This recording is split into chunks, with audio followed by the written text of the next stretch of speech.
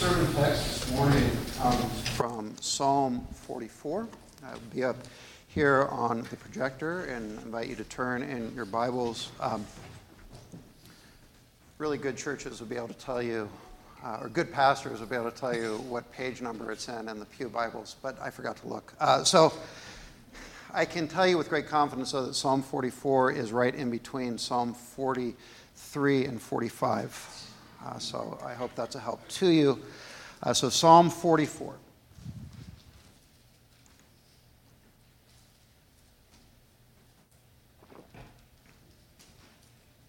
To the choir master, a maskil of the sons of Korah.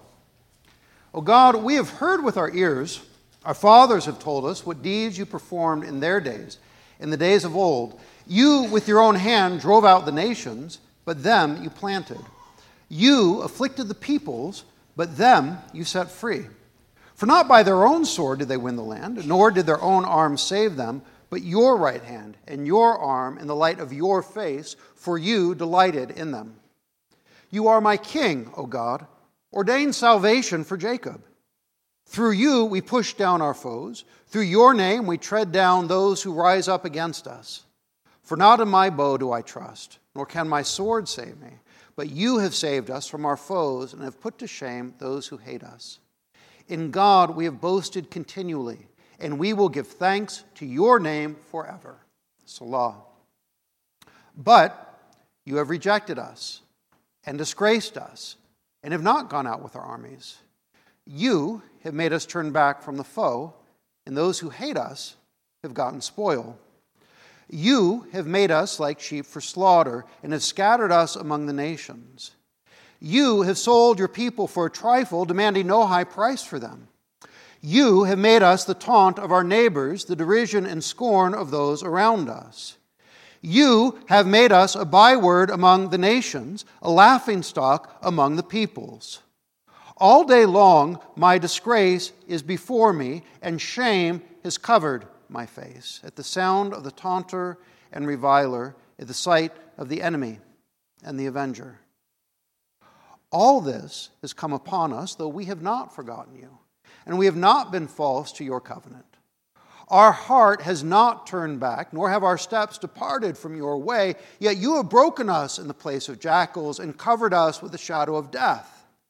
If we had forgotten the name of our God or spread out our hands to a foreign god, would not God discover this? For he knows the secrets of the heart.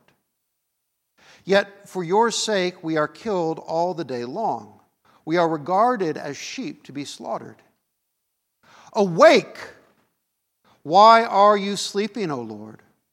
Rouse yourself. Do not reject us forever. Why do you hide your face? Why do you forget our affliction and oppression? For our soul is bowed down to the dust. Our belly clings to the ground. Rise up, come to our help. Redeem us for the sake of your steadfast love. Our Lord, we ask then that now by your Spirit you would arise, you would awake, and that you would speak to us through your word, that we may know who we are and how we are to pray to you. Amen. The question at the heart of Psalm 44 is a question that you may have asked yourself and that you should have asked yourself. Namely, why must the church suffer? Not why does the church suffer, but why must the church suffer? And one easy answer is to say, well, it's because of sin. But of course, we know that faithful churches suffer. And so that is at the heart of our text this morning. That is the dilemma that is facing us. As we consider first then the church's great blessings, we need to understand that this is a psalm of the church. It is a corporate psalm, a song of the people sung together. Notice that throughout the psalm speaks in the first person plural.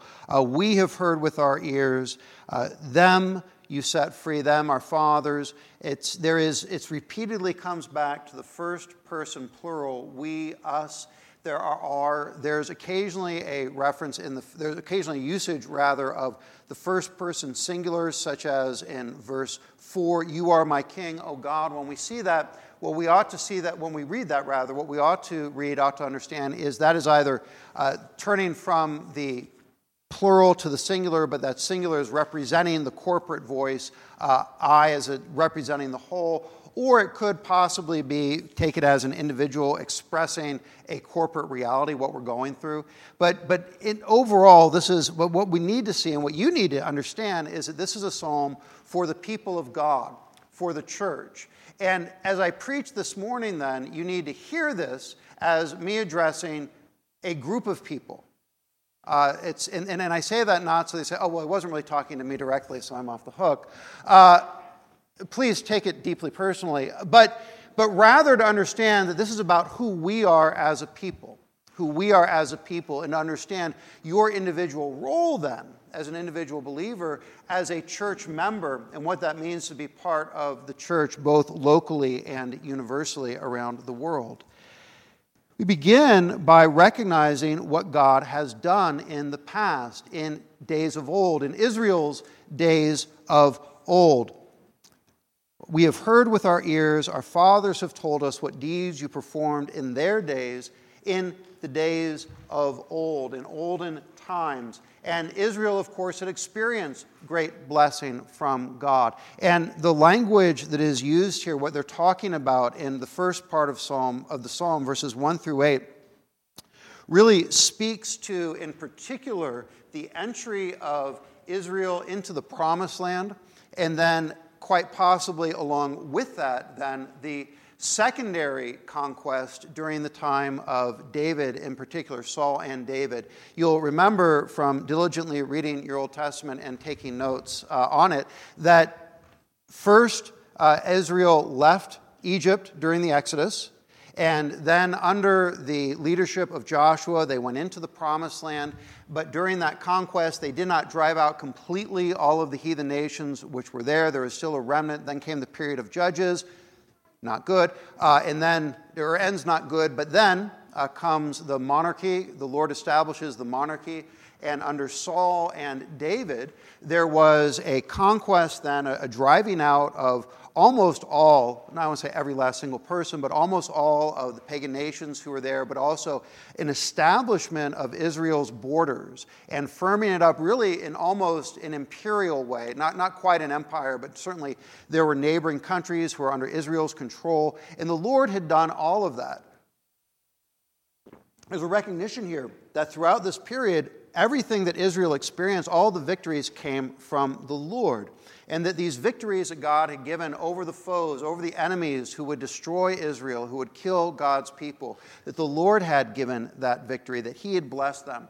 And they got to that point then, as we read in the Old Testament under the reign of Solomon, where Israel experienced great blessing, and there's riches and wonders and all of these things that everyone was able to experience. And then so we are able then to boast in God, the psalmists say, the sons of Korah say.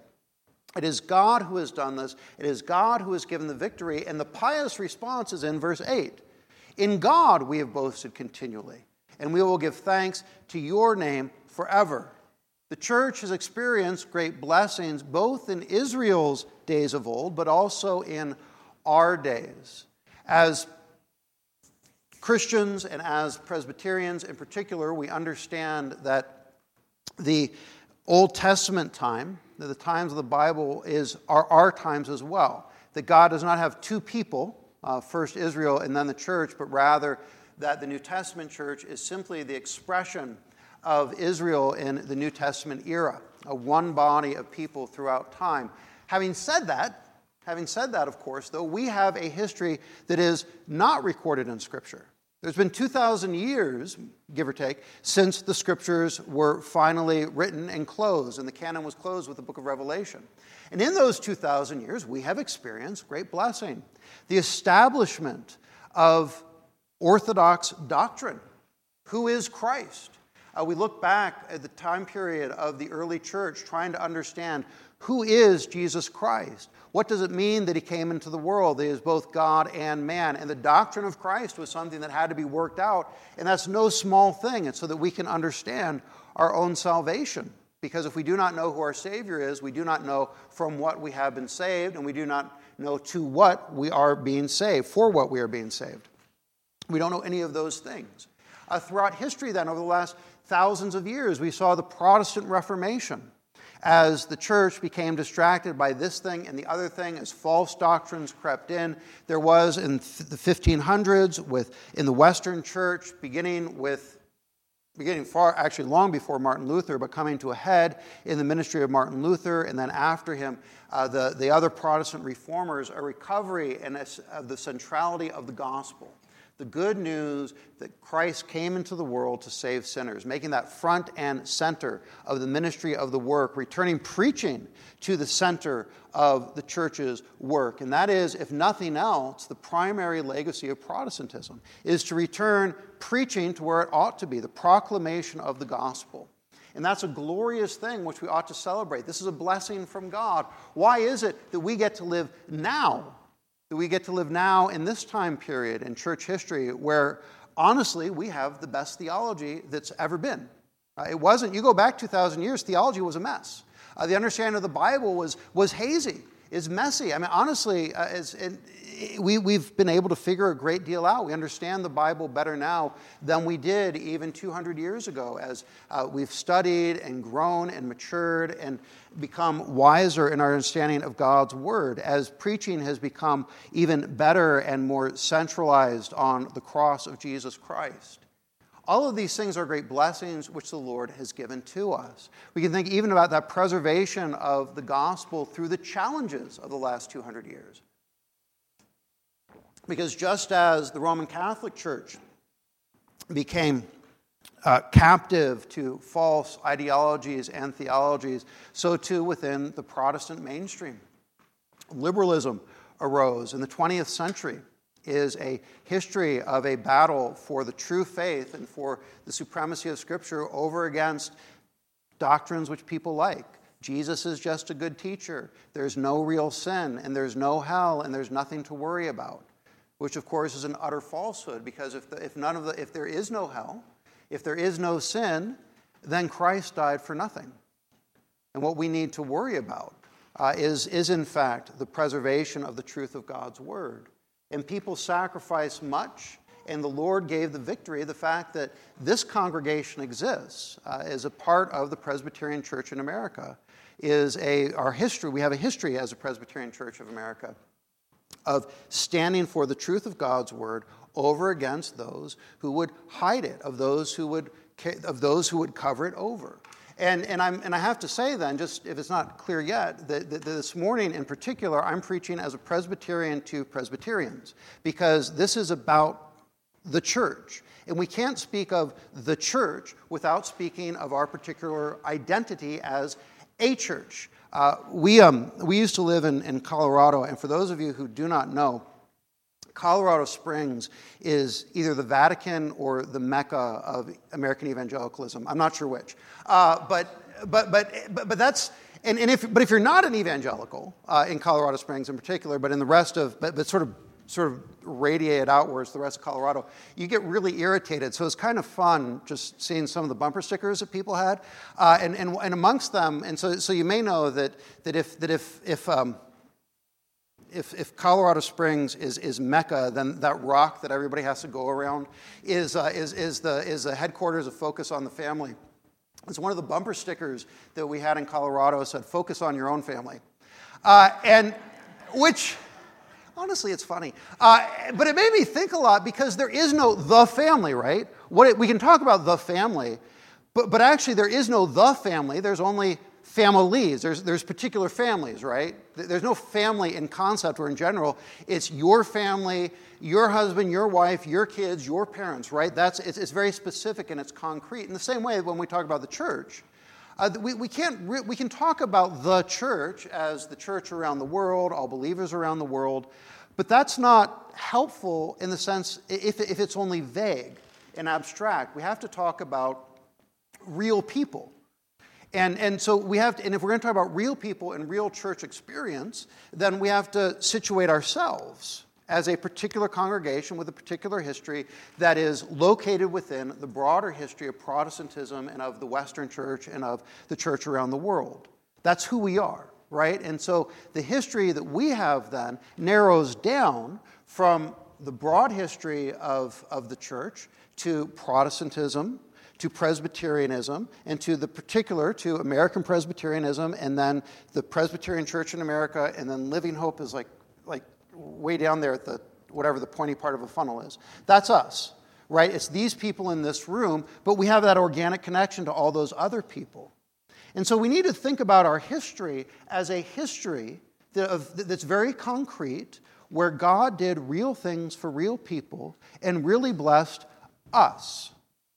That people came before us to make sure that the institutions of this denomination would exist, so that within that institution, this congregation might exist. It might be planted, it might be blessed, it might grow, it might flourish. And just in this last year, now we have a building and all these other ways in which God has blessed us over the last 10 years. And we can say, where did that come from? Not from our sword, particularly because most of you don't own swords, but not by the metaphorical sword, not by our own strength, not by our own goodness, not by our own greatness, but God. God did this. God did this. God allowed this congregation to be established. He allowed the truth of His Word to be preserved. God did all of this. And so throughout our history, both our Old Testament history and our New Testament history, we, as God's people, have received God's great blessings and therefore praised Him alone for them. But against the church's great blessings, we have to juxtapose, we have to set against the church's suffering. And the church's suffering is great. Verses 9 through 16. But you have rejected us and disgraced us and have not gone out with our armies. You have made us turn back from the foe, and those who hate us have gotten spoil. You have made us like sheep for slaughter and have scattered us among the nations. For what is the history of Israel? It's a history. It's a history of oppression, of military defeat. There is a time when the people sinned and were cast out of the land. When He said, you've scattered us among the nations, that is literally the case, as first the northern kingdom of Israel and then the southern kingdom of Judah were taken off into exile into Assyria and into Babylon. As the people were scattered and they lost their identity. They lost their identity as Israelites, as Hebrews, as Jews, as a people of God. It was all gone. It was all dissipated and destroyed. And what was left was, after the end of the Babylonian exile, we read Ezra and Nehemiah, just this tiny remnant left in Judea around Jerusalem. This tiny remnant of God's people. Even then, a mere colony. It would go on to be oppressed by all sorts of people. First, they were under the Persians, and then in the what we call the intertestamental period, the time period between the last of the prophets and the beginning of the New Testament, underneath the Greeks and the Romans. There are all these other empires. They're always a colony of somebody, always under somebody's oppression, even when there was a so-called king. That king was not able to rule with any kind of authority, but was only answerable to a more powerful emperor. They were a mockery. You made us a byword among the nations, a laughingstock among the peoples. The bulk of Israel's history is not glory, but humiliation, of ignominy, not of boasting and pride and wealth. The church has experienced great suffering of old and in our time as well. Throughout the history of the New Testament church, there has been suffering, there has been martyrdom, there has been oppression, there has been victimization of Christians. There have been places where there are laws against preaching the word. There are martyrs. The ancient church. Ancient church history is a testimony of martyrdom, and that martyrdom continues to this day in many places around the entire world. And what we need to recognize and what we need to acknowledge is what Psalm 44 says about that. Because it doesn't say our enemies have done this. Rather, it says, you have rejected us and disgraced us. You have sold your people for a trifle. You have made us the taunt of our neighbors, the derision and scorn of those around us. You have made us a byword among the nations, a laughingstock among the peoples. One of the problems of being a Presbyterian is that we have sound doctrine. And as such, right, what do we have as sound doctrine? Well, amongst our sound doctrine is the understanding that when Paul speaks, as we heard earlier, of foreordination and predestination in Romans chapter 8, what he actually meant was foreordination and predestination. That all this happened by God's plan. That all of this suffering is according to God's will. God is doing something. God is planning this. The Lord himself has allowed and permitted his church to suffer. And that makes some degree of sense when we read Leviticus and Deuteronomy, for example. In Leviticus and Deuteronomy, both, not at the very, very end, but certainly towards the end, have the same repetition of same warning that is given, that if Israel is faithful, then they'll be blessed by staying in the promised land. But if they are not faithful, if they rebel, then the Lord will send them warning after warning, plagues and distress and enemies and famine and all of these things, and then ultimately they will end up in exile. You find that both, that warning, that lengthy warning, both at the end, towards the end of the books of Deuteronomy and of Leviticus. And as we read then the whole of Old Testament history, we see that is exactly what we would expect for a people who do not hold to God's word in the way that they should, that they suffer and they are cast out. But that is all we need to understand because of God's plan, that the Lord had that, the Lord had foreordained that, and also for the faithful church. Because it is not just, when we say that we talk about the church's great suffering, the temptation is to say that, well, that's because of their sin. And that's certainly true, that there was sin that's involved. There's always sin involved because Christians are sinners. Every last Christian I have ever met is a sinner. And if you don't believe me, I would like to have a very, very long discussion with you about your sin, because I have some thoughts. Right? Everybody.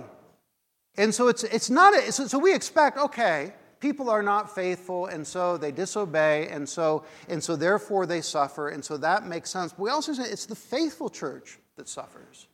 Because again, read the Old Testament. Along with the wicked, those who were faithful suffered. They suffered right alongside them.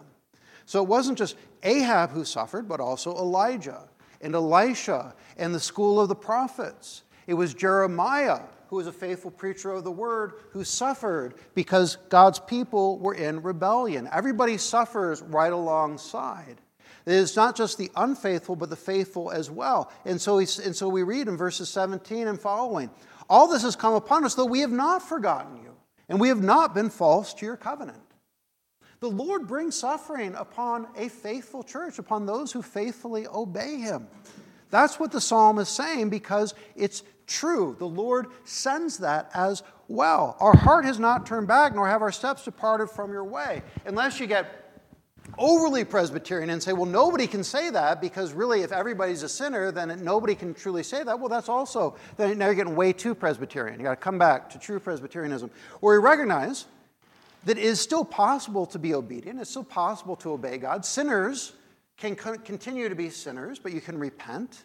You can act in faith. You can go to church every Sunday. You can raise your kids on the catechism. You do all the things that you're supposed to do as a good Christian and still be a sinful person. You can, as a sinner, be faithful to God's covenant, not live in open rebellion against him, live a pious life, and yet suffering comes. Suffering can still come, and often does come. In fact, as we look in the New Testament era, it seems that is definitely the case. It is certainly the case as we look at the history of the church around the world, and the history of the church, and as we look at the church around the world. If we look around today, I think it's certainly the case that as you look at churches, that success and size are no indication of faithfulness to God's word.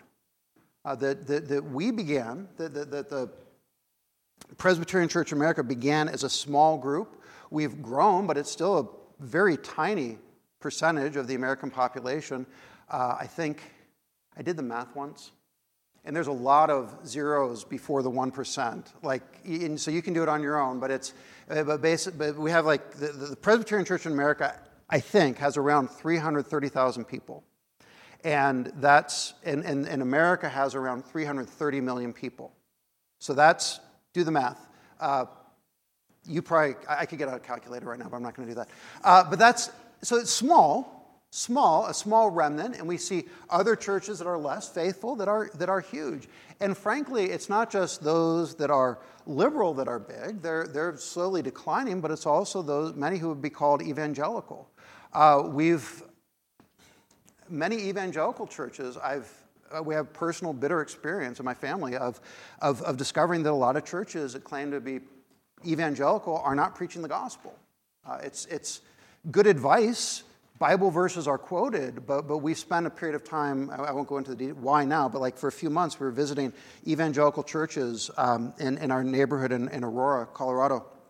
And I knew, right, the band was just going to be crazy loud and I was just going to be irritated the entire time because I'm a Presbyterian. But at least I'm going to hear the gospel, right? And I was completely wrong.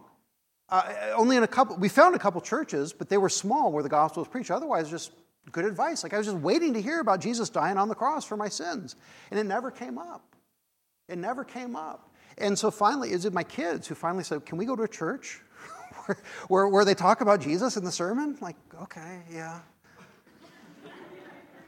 I guess. And these are big churches, right? Because they got the money. They got the money for the huge band and the sound system that makes my ears bleed. I'm not joking. They were passing out earplugs. Literally, that happened. That's right. So that's the show. But they've got plenty of people. They got all the services, and yet I couldn't hear the gospel there. It's not just that. And I'm not trying to paint with a broad brush, but I am saying that there is no apparent connection between the size of a religious venture and the faithfulness of the preaching. In fact, and it's not just that, as we look around the world, it seems that the most faithful churches are those that are most persecuted. Because who are the most faithful believers in the world today? Where do you find them? You're thinking, but I'll tell you, Eritrea, North Korea, China. But, those people have it easy compared to North Korea and Eritrea, right? Those are most faithful. Why? They're obvious, because if you're going to hold the apostolic gospel in a place where there is vicious persecution, like killing people persecution, like running over Christians with bulldozers persecution, you got to be committed. You're faithful. You're in if you're willing to be martyred, and yet those are the places where the church is most persecuted. There's a direct connection. And the more I think about it, the more you think about it, the more you realize no matter how faithful you might be in your life now, you're barely faithful compared to the faithfulness of persecuted believers around the world today. Right? You're not. Odds are that you're not always jumping out of bed on Sunday morning and spending an hour in personal devotion, getting ready for worship, making sure that you come in here really pepped up and singing. Having a second cup of coffee doesn't count, right? And these are people who risk their lives just to go to church. So it's clear, as the sons of Korah say here, that God sends suffering even to those who cling most to his promises. If we had forgotten the name of our God or spread out our hands to a foreign god, would not God discover this? For he knows the secrets of the heart. The faithful church suffers because the church belongs to God. Verse 22, yet for your sake we are killed all the day long. We are regarded as sheep to be slaughtered. Why is it that the church suffers? For the sake of our Lord. Punishment for sins makes sense. You do something bad, you're punished. Right? That's a very basic logic of raising children or running a country, running a government. Do something bad, you get punished. That makes sense. But at the same time, so does suffering because of faithfulness. And verse 22 helps us to understand that. May not immediately make sense to us, may not immediately make sense to you, but that's because we tend to think in worldly and fleshly ways. We're not thinking with the biblical logic. In the biblical logic, you need to understand that the church is persecuted because we are joint heirs with Christ. That's why I began our reading earlier in Romans chapter 8, verse 16. Paul says in Romans chapter 8, verse 17, if we are children, then heirs. So if we are children of God in Jesus Christ, adopted, then we are heirs of God and fellow heirs with Christ, provided we suffer with him in order that we may also be glorified with him. Again, speaking as a Presbyterian to Presbyterians, one of the great benefits of Presbyterianism is that amongst all of the biblical confessions, all of the confessions we alone bring out, have an entire chapter in our Confession of Faith, have an entire set of questions in our larger and shorter catechisms on the doctrine of adoption. So we bring the doctrine of adoption front and center. Not that our brothers and sisters in lesser is not the right word, less blessed communions, such as the Lutherans, the Anglicans, the Reformed. Anyway, those people, but we have a doctrine of adoption. We bring it, and we need to hold on to that because we are adopted children of the Lord because we've been united to Christ in his death, burial, and resurrection. In Christ's death, burial, and resurrection, we have become the children of the living God. So when Christ died on the cross, he died for your sins. He was raised for your justification and so that you might be raised with him in glory on the last day. In so doing, you were entirely identified with him. And when you were given new life in Jesus Christ by the work of his Spirit, you were united to him. Okay, you're united to Jesus Christ. So not just Jesus died for you, but you died with Christ. You were raised with Christ into newness of life. That's what it means to have new life. That's what it means to be born again, is to have new life in Christ. We are in Christ. We're united to Christ. And that's how it is that we are the adopted children of God. Now you are united to the Son of God. And in him, we are all sons of God. Men and women, boys and girls alike, are sons of God in the sense that we're united to Jesus Christ, the Son of God. We are his children, and as his children, then, we are heirs with him. We receive the inheritance of everlasting glory in the new heavens and the new earth, which Jesus receives because of his faithfulness from his Father. We receive that. That is what we are hoping for. That is what we are longing for. We are not people of this world. As Christians, as members of the church, our home is in the age to come. It is not in this present age. We are Christians first, Americans second. Probably third or fourth, actually, but we can, right? That's our primary identity is always in Christ. Every other identity is secondary or tertiary, whatever it is. That is who we are. So we don't belong here because we have already inherited everything with Christ. Well, if we have inherited everything with Christ, then that's why Paul says, we are fellow heirs with Christ, provided we suffer with him in order that we may be glorified with him. In suffering, we suffer with Christ. Not for Christ, with Christ. Along with Christ, we suffer. We join in his sufferings.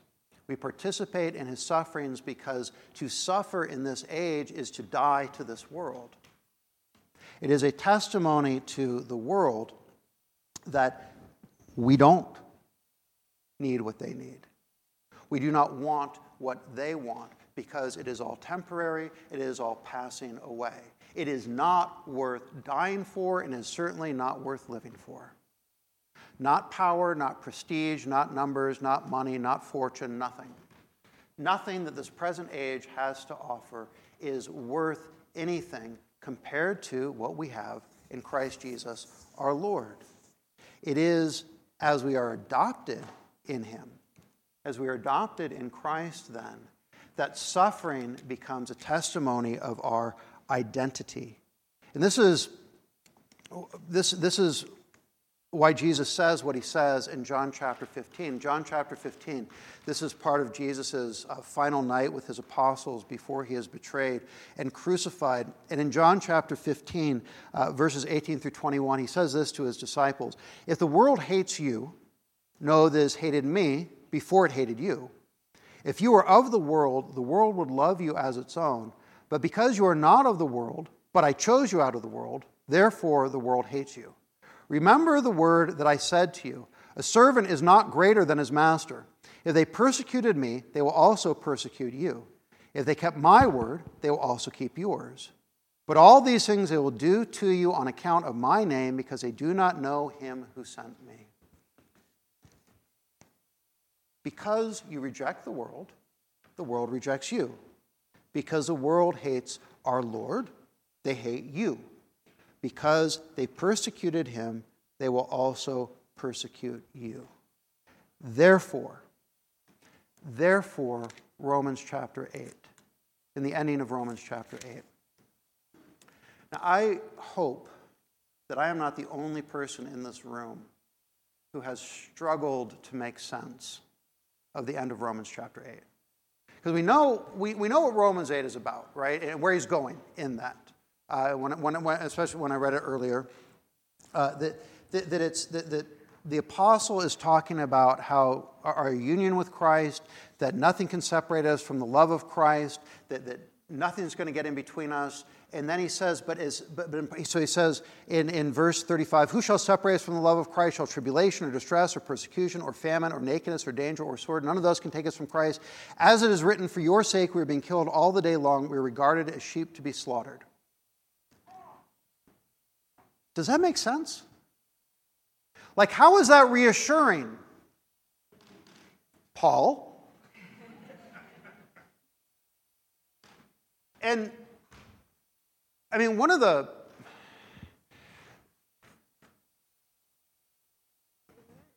you do what I do in exegesis for a while, you start figuring out, you realize really quickly that the Apostle Paul was probably the best exegete, the best interpreter of the Old Testament who's ever lived. It's not worth fighting over, but I'm going to say probably. If you got another candidate, we can talk later. But he's quoting Psalm 44, verse 22. And here's what he's getting at.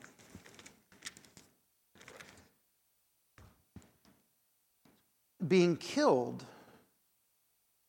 being sheep to be slaughtered, is proof that God loves us. It is proof that we belong to God. Because God, Psalm 44, it is God does this to his people. God allows his people to suffer. And so if we are suffering, if we are regarded as sheep to be slaughtered, that is evidence, that is confirmation.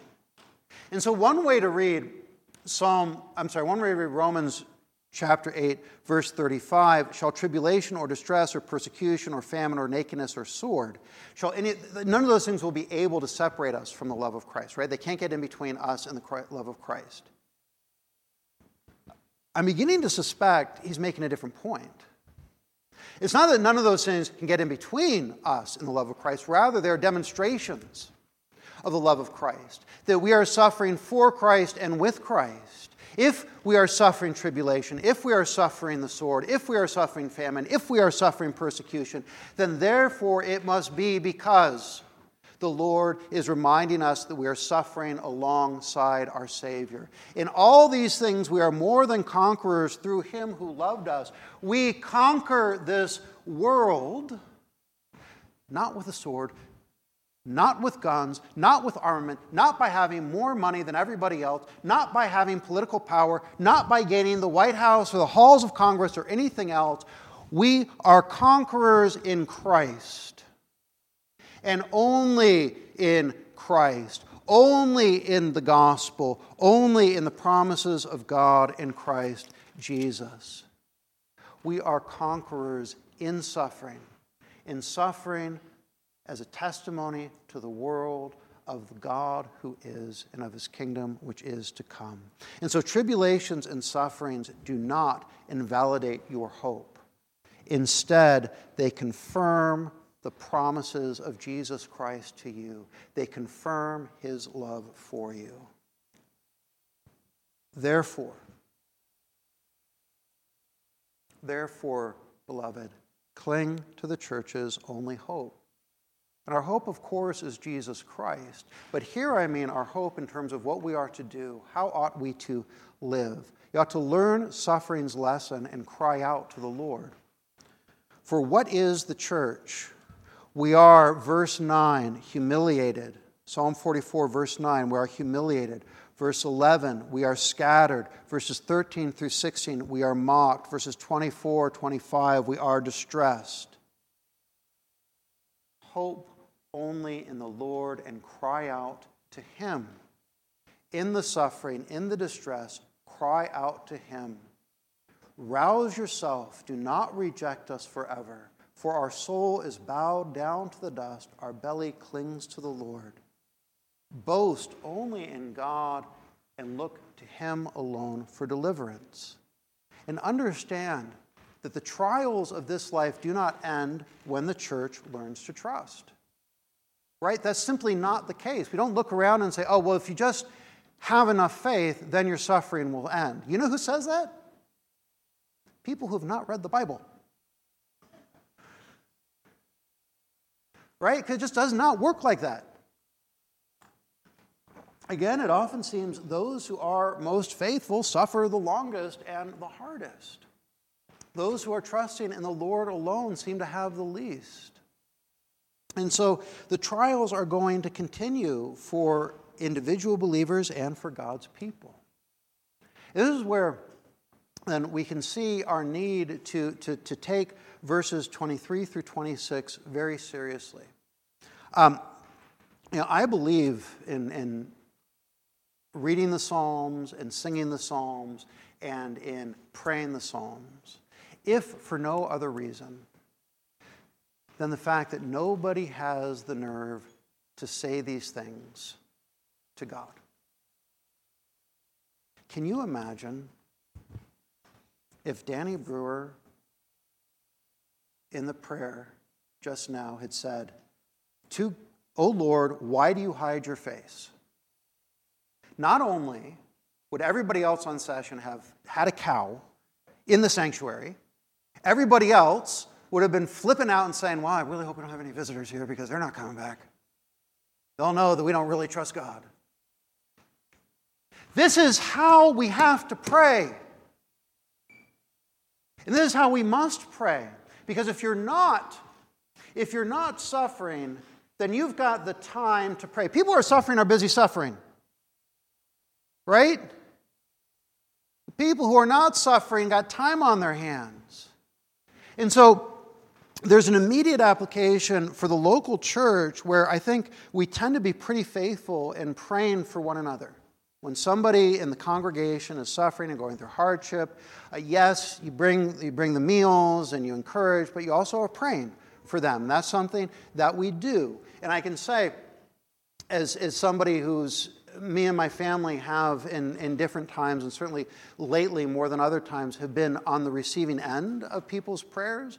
Like when Paul talks about when we don't know how to pray, I think he's talking about something else, particularly the Spirit prays for us, but it's also one way that in suffering, it's sometimes it's just really hard to pray. When you are suffering, and whether that's physical suffering or other things are going on, it's hard to know how to pray, but knowing that others are praying for you. Right? Sometimes I think that the Spirit prays for individual believers by praying through other believers. And that's part of our duty then, is to pray like this for one another within the congregation. But also then, again, and this is why I talk about, we can't talk about the church in the abstract as an idea. When we say the church, we are talking about people. We're talking about people, like flesh and blood people, with fingers and with eyeballs and stuff, like you, right? Regular people, and you need to get into that and hold on to that, because where we need to be crying out, in particular then, is for our brothers and sisters who are suffering for the sake of the gospel, who are really suffering. And I think it's not just that you should take on the words of Psalm 23, "Why are you sleeping, O Lord?" But it's also getting to the point where those are the words that make sense. When you realize that in order to preach the gospel, pastors in Eritrea run the risk of being imprisoned in cargo containers and left out in the sun for weeks on end to bake in there, just to preach. Their families being imprisoned and all those other things. When you realize the sacrifices and the sufferings of our brothers and sisters, it ought not simply to touch your compassion, but to raise your ire. You should be angry for. And therefore, in that anger for justice, that love for your brothers and sisters, to cry out to the Lord. "Why are you sleeping, Lord?" The believers underneath the throne in glory are crying out when they look at the church and saying, "How long, O Lord? How long, O Lord?" And if the saints in glory can cry out in that manner, so ought we. "Why are you sleeping, Lord? Rouse yourself. Don't allow this to go on anymore. Drive back. Cast down the wicked. Destroy them."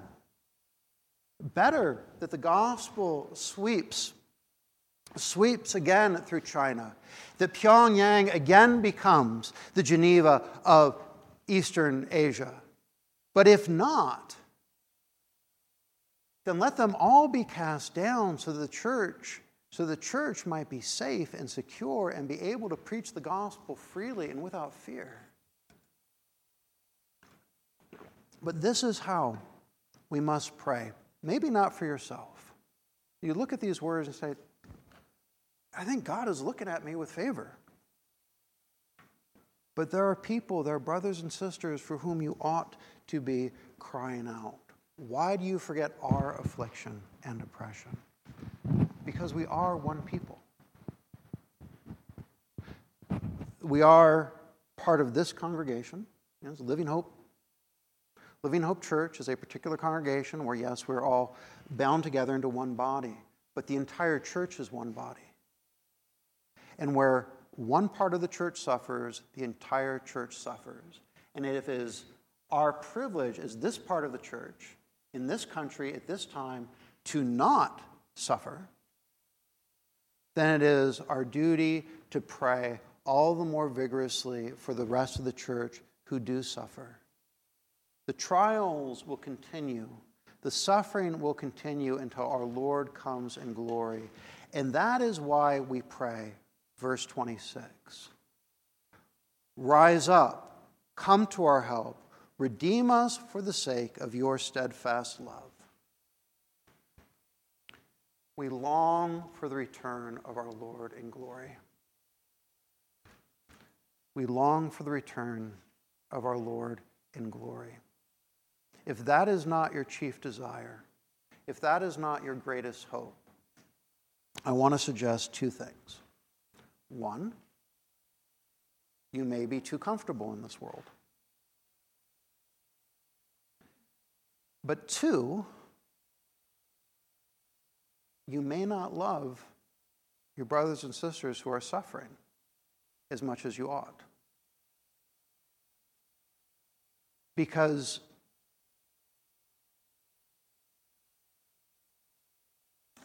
honestly, I feel like I'm okay till the resurrection. You know? I know where my next meal is coming from. The guard, the stormtroopers are not knocking on my door to carry me away for preaching this sermon or any other sermon I've ever preached. None of that's going to happen. I'm doing okay. And if Jesus delays his coming, my back hurts, but okay. But there are people around the world who do not have any time to spare. We have brothers and sisters in the church. We have brothers and sisters in the church for whom every moment in this world is agony. And so we need our God to either deliver them now by his mighty hand through his providential means, or to come back now and make things right, and to reward them for their testimony and for their sufferings. This is who we are. This is who we are. We are the suffering church. And so because of God's steadfast love in Jesus Christ, know he will redeem you. Know he will redeem us from all the sorrows of this life and the world to come. So cry out to the Lord. Cry out, rise up, come to our help. Redeem us for the sake of your steadfast love. And then in God we shall boast continually and give thanks to his name forever. Amen. Our Lord, indeed, we pray that you would rouse yourself, that you would testify that you have not rejected your church, that you have not rejected your people, but instead that you would show your mighty arm, that by your strong right hand you would cast down the evil from their places of power and oppression. We pray, our God, that you would set your people free, for we are free. We know the great privilege of gathering here in corporate worship. We know what it is to serve you without fear all the days of our lives. We pray that your people around the world may as well. Our Lord, remember those who bear witness, who are bear the witness of martyrdom and suffering to us in the church. Remember the parts of the church that are suffering, even as you have blessed our part of the church here this morning.